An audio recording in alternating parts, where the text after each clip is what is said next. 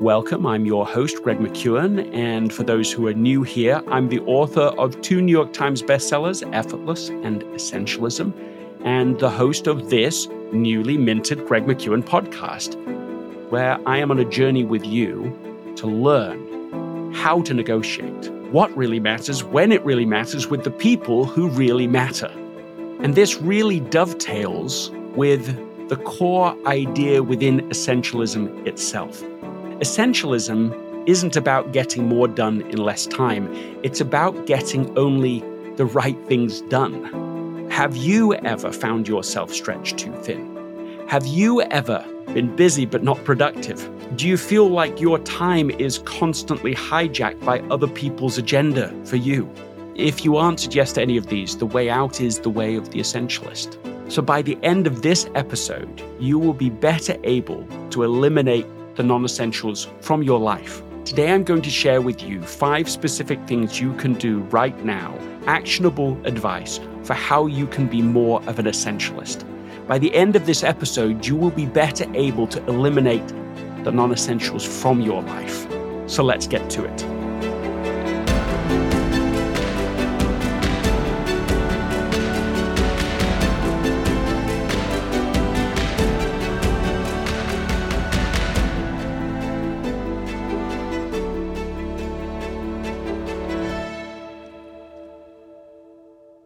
This episode is sponsored by Shopify.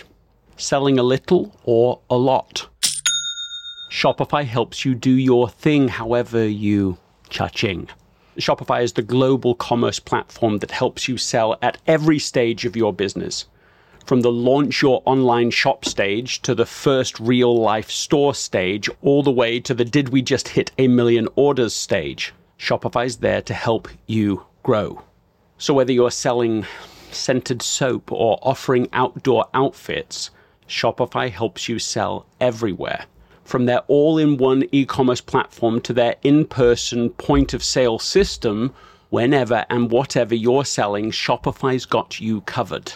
Shopify helps turn browsers into buyers with the internet's best converting checkout, 15% better on average compared to other leading commerce platforms. So sell more with less effort, thanks to Shopify Magic, which is your AI-powered all-star. In my experience with every business that I have built, including this podcast, there are breakthrough moments, and those moments are often the result of finding the right partner. And I think that's a way to think about Shopify, because no matter how big you want to grow, Shopify gives you everything you need to take control and take your business to the next level. Sign up for a $1 per month trial period at shopify.com/Greg, all lowercase. Go to shopify.com/Greg now to grow your business, no matter what stage you're in. Shopify.com/Greg. It's only a kick, a jump, a block. It's only a serve. It's only a tackle. A run. It's only for the fans. After all, it's only pressure. You got this. Adidas.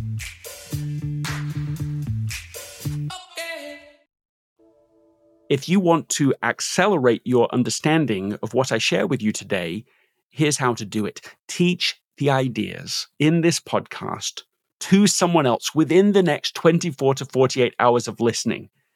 It will deepen your understanding, it will help you to implement the ideas faster yourself, and it will also help educate the people around you so that you're not the lone essentialist in the room. On a bright winter day, I visited my wife, Anna, in the hospital. Even in the hospital, Anna was radiant, but I also knew she was exhausted. It was the day after our precious daughter was born, healthy and happy at 7 pounds, 3 ounces. Yet what should have been one of the happiest, most serene days of my life was actually filled with tension. Even as my beautiful new baby lay in my wife's tired arms, I was on the phone and on email, and I was feeling pressured to go to a client meeting. My colleague had written days before, Friday between 1 and 2 would be a bad time to have a baby because I need you to be at this client meeting.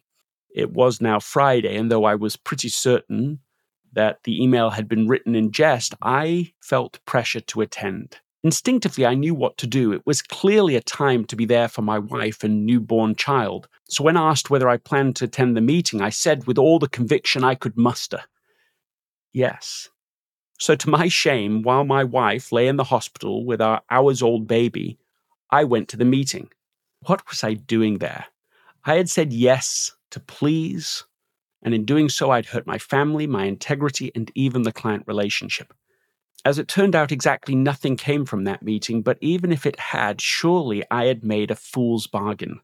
In trying to keep everyone happy, I had sacrificed what matters most. On reflection, I discovered this important lesson. If you don't prioritize your life, someone else will. The word priority came into the English language in the 1400s. It was singular. Priority, the very first or priorest thing. And according to Peter Drucker, it stayed singular for the next 500 years. So it wasn't until the Industrial Revolution where people started using the term priorities, pluralizing the term. And yet, what does that even mean? How can you have very, very many, very first, before all other things? And yet, haven't you been to a meeting yourself where somebody said with no sense of irony at all, here are my 34 priorities? So one way back, one thing you can do now is to identify what the priority is in this moment. This first practice I will simply call WIN because it's a nice acronym. What's important now? That's how to begin this journey to becoming an essentialist. Don't overthink it, but ask the question, what's important now? So number one was WIN, and number two is less. Many intelligent, ambitious people struggle to figure out what is the priority for them in this moment, and for a perfectly good reason, a reason I call the paradox of success. It can be summed up in 4 predictable phases. Phase 1, when we really have clarity of purpose, it enables us to succeed at our endeavor. Phase 2, when we have success, we gain a reputation as a go-to person. We become good old so-and-so who is always there when you need him. And we are presented with increased options and opportunities. Phase 3, when we have increased options and opportunities, which is actually code for demands upon our time and energies, it leads to diffused efforts. We get spread thinner and thinner, which leads to phase 4, we become distracted from what would otherwise be our highest level of contribution. The effect of our success has been to undermine the very clarity that led to success in the first place. Overstating the point in order to make it, the pursuit of success can be a catalyst for failure, especially if it leads to what Jim Collins has called the undisciplined pursuit of more. And the antidote to that is the disciplined pursuit of less. What I would encourage you to do right now is to start a said no to list. That is, in addition to your to-do list, write down the things that you've actually said no to. This will have a couple of benefits to you. First, it will be empowering to discover you can say no. Many of us are novices at the idea. We just don't even say the word. We don't use it. We could, but we don't.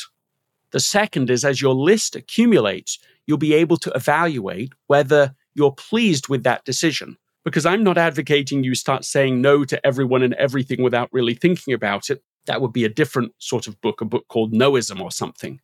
But the idea of essentialism is to say yes to the essentials, but also no to the non-essentials, so that you can reinvest that time, resource, your attention, your energy to the things that really are most important.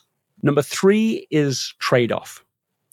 Imagine you could go back to 1972 and invest $1 in each company in the S&P 500. Which company would provide you the largest return on your investment by 30 years later, like 2002? Would it be GE, IBM, Intel, McDonald's, Berkshire Hathaway? The correct answer, and almost nobody ever gets the answer right, is Southwest Airlines. It's a pretty startling answer because the airline industry is notoriously bad at generating profits. Yet Southwest, led by Herb Kelleher, has consistently, year after year, produced amazing financial results. Did they do it by trying to be all things to all people? Or did they do it through a disciplined pursuit of less? Rather than fly to every destination, they deliberately chose to offer only point-to-point flights. Instead of jacking up prices to cover the cost of meals, they decided they would serve none. Instead of assigning seats in advance, they would let people choose them as they got on the plane. Instead of upselling their passengers on glitzy first-class service, they offered only coach. These trade-offs weren't made by default, but by design. And each and every one of them was made as part of a deliberate strategy to keep costs down. Did they run the risk of alienating customers who wanted the broader range of destinations? Yes. But Kelleher and his executive team were totally clear about what the company was, a low-cost airline, and what they were not. And their trade-offs reflected as much. Kelleher explained it this way. He said, you have to look at every opportunity and say, well, no, I'm sorry. We're not going to do 1,000 different things that really won't contribute much to the end results we are trying to achieve. At first, Southwest was lambasted by critics, naysayers, everybody. Yet after years, it became clear that Southwest was onto something, and competitors in the industry took notice of Southwest's soaring profits and started trying to imitate their approach. But instead of adopting Kelleher's essentialist approach, carte blanche, they instead chose a straddled strategy.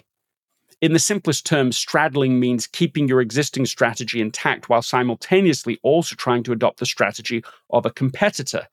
And one of the most visible attempts of that at the time was Continental Airlines.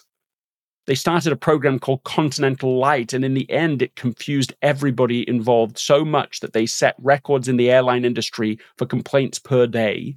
They lost $150 million, and they fired the CEO.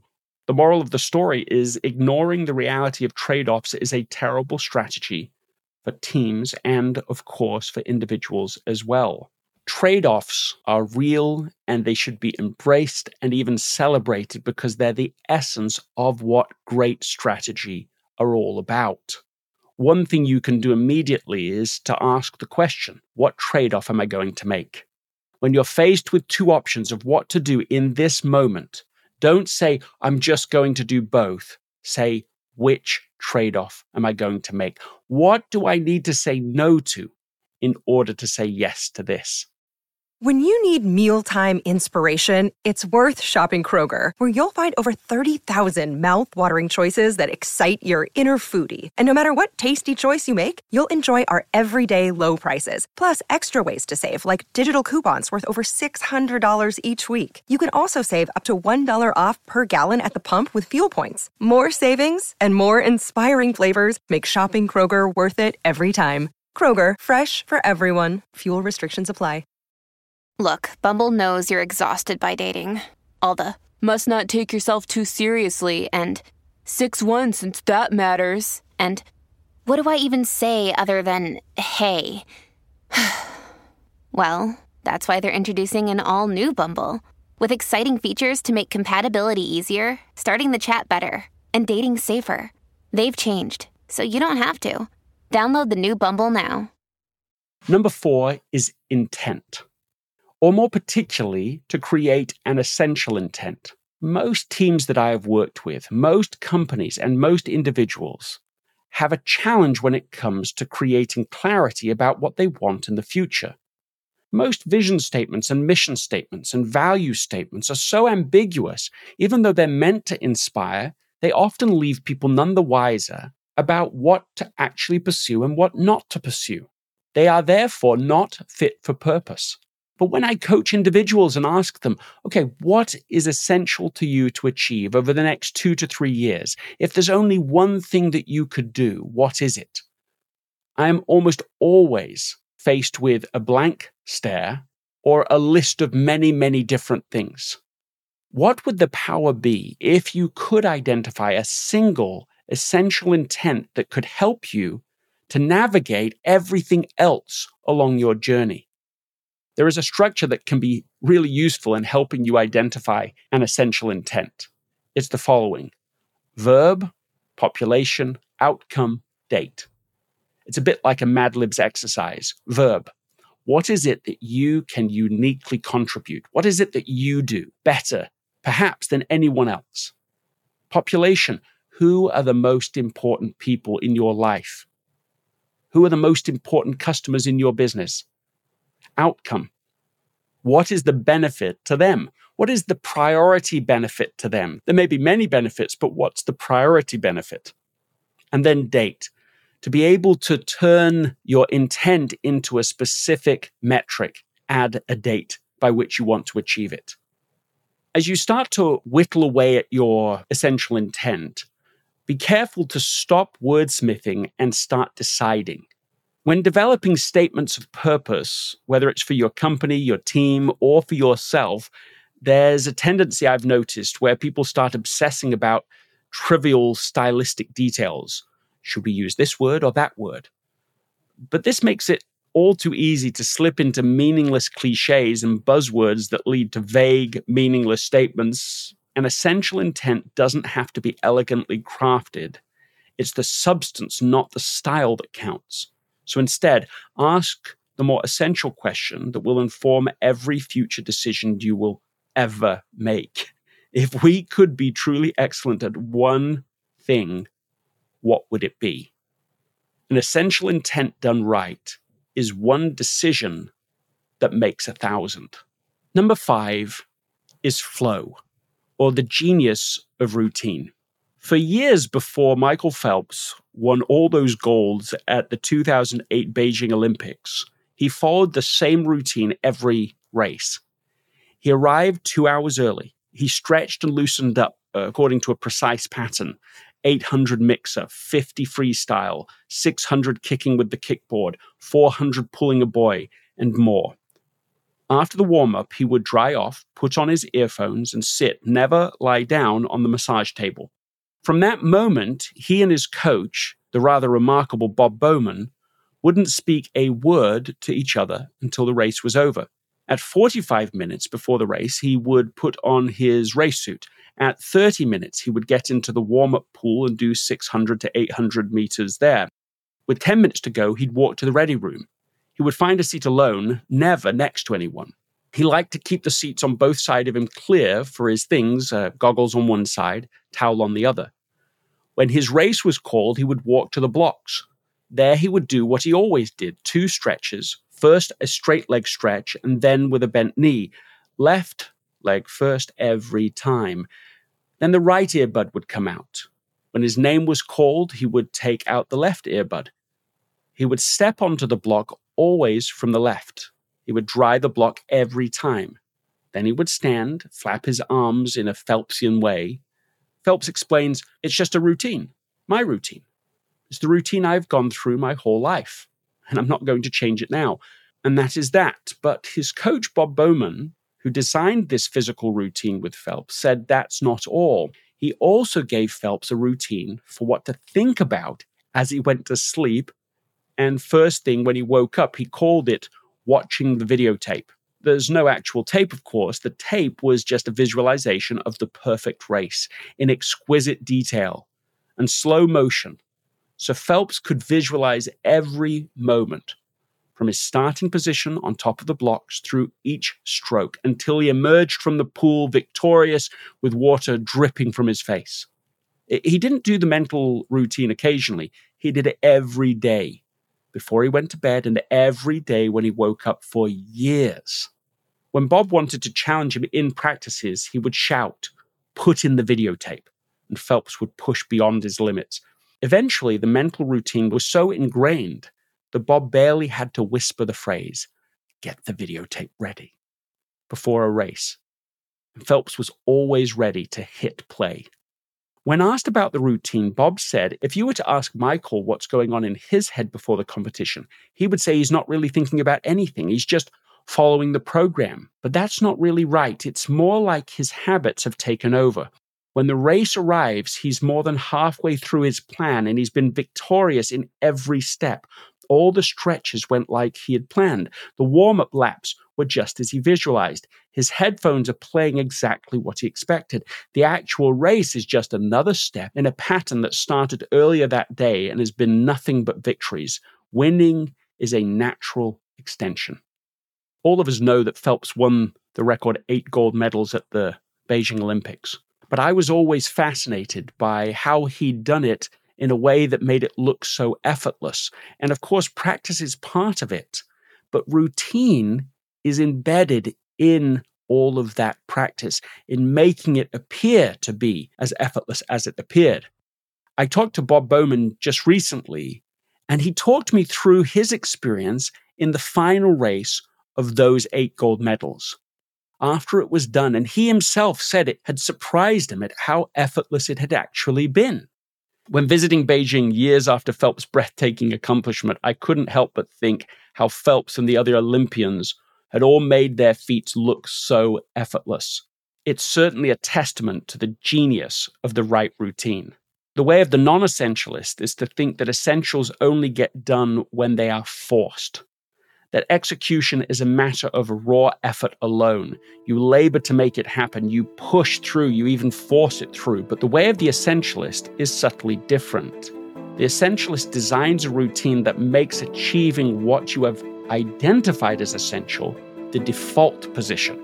My suggestion to you is to tackle your routines one by one. It would be unfortunate, a little ironic even, if you become so taken with the genius of routine that you're tempted to try to overhaul lots of routines and all at the same time. What I've learned is that if you start slow and small with routines, you can layer them on one after another in order to utterly change the results and the performance of your life. Once we master routines, things become automatic, and that's an enormous victory. Once you put the routines in place, they are gifts that keep on giving. Let's go back to the questions I asked at the beginning. Have you ever found yourself stretched too thin? Have you ever been busy but not productive? Do you feel like your time is constantly hijacked by other people's agenda? The way out is the way of the essentialist. I've covered 5 specific things you can do right now to become more essentialist, and therefore to be able to operate at a higher point of contribution. If you have found this episode useful, please subscribe to the Greg McKeown podcast. Also my newsletter, gregmckeown.com/1MW. Read Essentialism, read Effortless, because I didn't just write them, I wrote them for you. This episode is brought to you by La Quinta by Wyndham. Your work can take you all over the place, like Texas. You've never been, but it's going to be great because you're staying at La Quinta by Wyndham. Their free Bright Side breakfast will give you energy for the day ahead. And after, you can unwind using their free high-speed Wi-Fi. Tonight, La Quinta. Tomorrow, you shine. Book your stay today at LQ.com.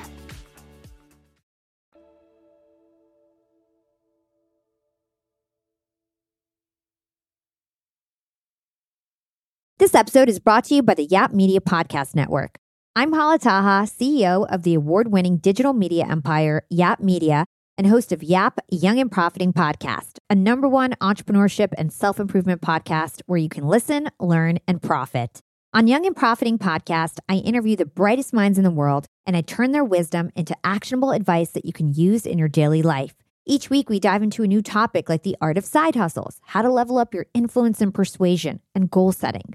I interview A-list guests on Young and Profiting. I've got the best guests, like the world's #1 negotiation expert, Chris Voss, Shark Damon John, serial entrepreneurs Alex and Layla Hermosi, and even movie stars like Matthew McConaughey.